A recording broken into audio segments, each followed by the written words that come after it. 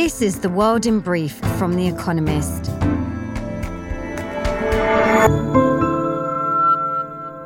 Our top stories.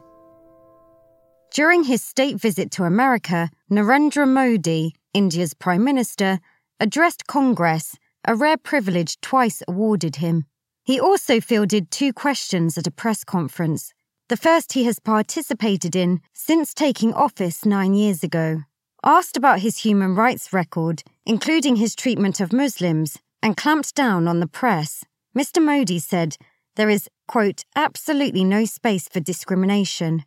Earlier, India announced that it would buy MQ-9 Reaper drones from America. America's Coast Guard announced the catastrophic implosion of the submersible that went missing in the North Atlantic on Sunday. All 5 passengers died. A remotely operated vehicle found debris from the Titan about 500 meters from the wreckage of the Titanic. It was unclear when the submersible imploded.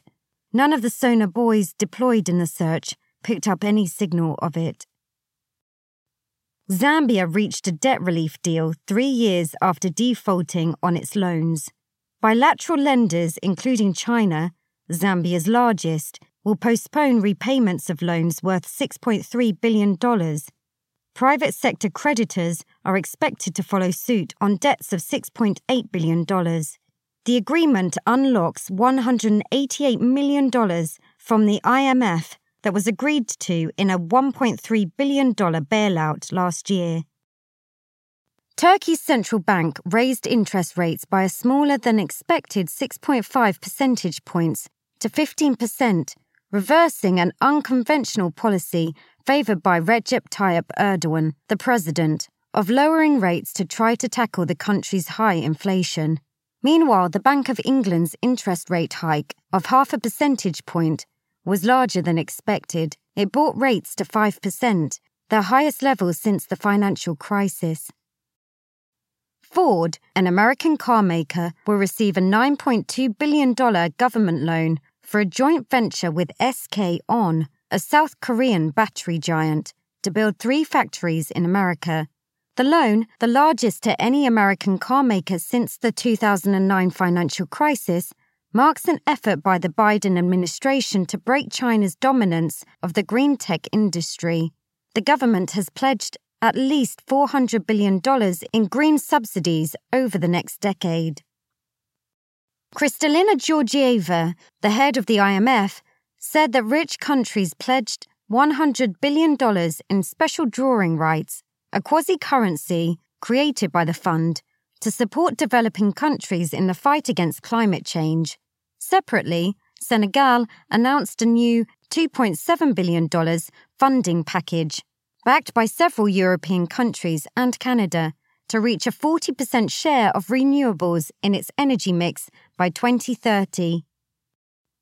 A Russian court rejected an appeal against the pre-trial detention of Evan Gershkovich, an American journalist, ahead of his trial for espionage. Mr. Gershkovich was arrested in March while reporting for the Wall Street Journal. If sentenced, he would face up to 20 years in prison. America's government has declared that he is wrongfully detained. And figure of the day, 14,000, the number of levels in Candy Crush Saga, a maddeningly addictive mobile game published by Activision Blizzard. And now here's a deeper look at the day ahead. Ukraine is talking as well as fighting. A new Ukrainian diplomatic counteroffensive is beginning. Following a 2-day fundraiser in London this week, senior officials from Ukraine and the West, as well as from countries friendlier to Russia, are expected to meet in Copenhagen in the coming days. They will be preparing for a possible peace summit, which might be held in Paris next month. Participants in Copenhagen may include Brazil, India, and just possibly China.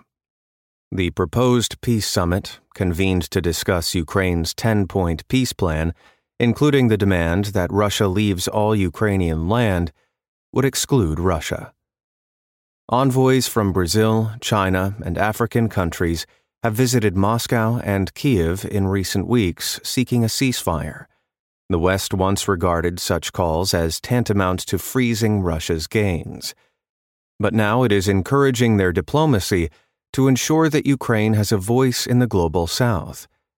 The West hopes that, forced to contend with the reality of the war, even the non-aligned may recoil from Russia's imperial land grab. At the least, the diplomacy shows Ukraine is ready to talk. Republicans vie for evangelical votes. On Friday, Mike Pence, an evangelical Christian, and Ron DeSantis, a Catholic, will address a gathering of conservative Christian activists organized by the Faith and Freedom Coalition.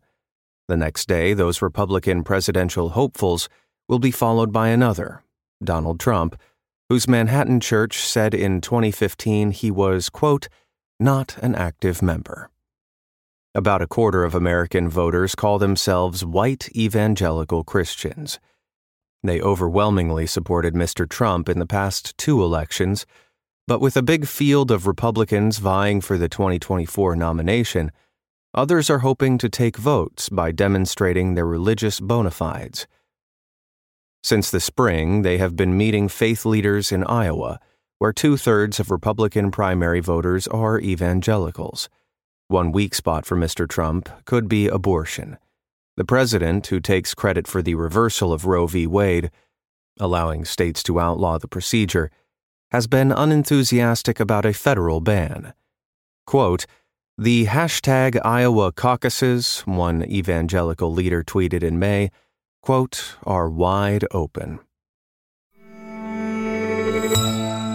Paris prepares for the Olympics. Olympic Day, which commemorates the founding of the International Olympic Committee in Paris in 1894, will be marked on Friday, with the IOC encouraging sports fans around the world to get moving. The day will have particular resonance in the French capital, which will host its 3rd Olympiad in 2024. The city is already gearing up, with a new aquatic center and athletes' village under construction. Not all is going smoothly, however. On June 20th, anti-corruption investigators raided the offices of the Paris Olympics Organizing Committee, based just outside Paris, as well as the public body in charge of the sites being used for the Games. A month earlier, the head of the French National Olympic and Sports Committee resigned amid internal disagreements. Amélie Oudéa-Castéra, the government minister for sports, has called for an ethical and democratic jolt at the committee.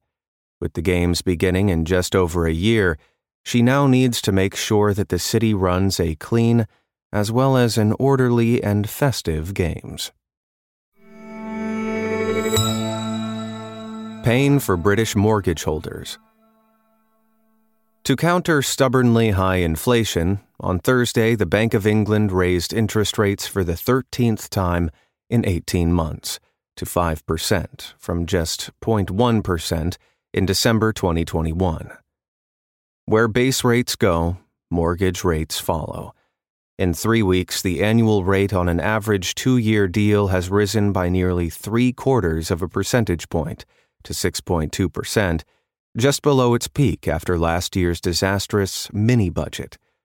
It is the fastest tightening since 1989, when rates neared 15%. The Resolution Foundation, a think tank, calculates that by the end of 2024, average annual mortgage payments will have increased by £2,000, $2,547. On Friday, Jeremy Hunt, the Chancellor, will meet lenders to ask how they will help. Higher financing costs put a squeeze on house prices, although interest rates are lower than they were 35 years ago. Mortgaged households are much more highly leveraged, making a 6% rate today as painful as 13% then. By 1992, house prices had fallen by 30% in real terms. Today's property market looks similarly jittery. Inside the world of Arthur Russell. When Arthur Russell died in 1992, at the age of 40, he had released only 3 solo albums and was barely known beyond New York's experimental art scene. But the cellist and composer's apartment was overflowing with notebooks, letters, handwritten scores, and nearly 1,000 tapes of recorded material. Russell's posthumously published music spans genres as disparate as country, disco, folk, and pop. On Friday, a new collection of tracks, sourced from tape archives, test pressings, and his family's collection, will be released by Rough Trade and Audica Records. Compiling 9 previously unheard recordings from 1985 and 1986, Pictures of Bunny Rabbit features Russell's signature ghostly vocals and offers a closer insight into an artist championed for his individuality, imagination, and intimacy. Recorded around the time he was diagnosed with HIV and the release of his magnum opus, World of Echo, this latest collection further demonstrates Russell's ceaseless creative curiosity in the face of hardship. Daily Quiz. Our baristas will serve you a new question each day this week. On Friday, your challenge is to give us all 5 answers and, as important, tell us the connecting theme. Email your responses and include mention of your home city and country by 1700 GMT on Friday to quizespresso@economist.com. We'll pick randomly from those with the right answers and crown 3 winners on Saturday. Friday.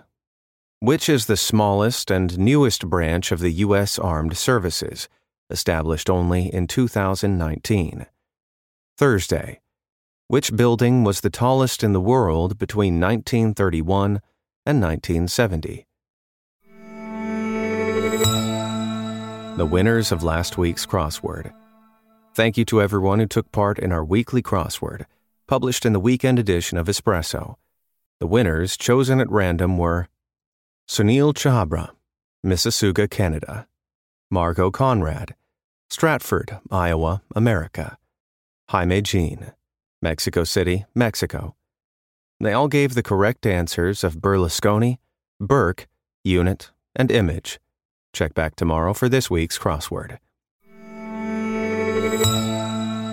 Finally, here's the quote of the day from Alan Turing, who was born on this day in 1912. We can only see a short distance ahead, but we can see plenty there that needs to be done. That's the world in brief from The Economist, available 3 times every day of the week. You can also hear interviews and analysis from our journalists, including our current affairs podcast, The Intelligence, on your podcast app. And subscribers to The Economist have access to each week's full edition in audio. Just download the Economist app to start listening.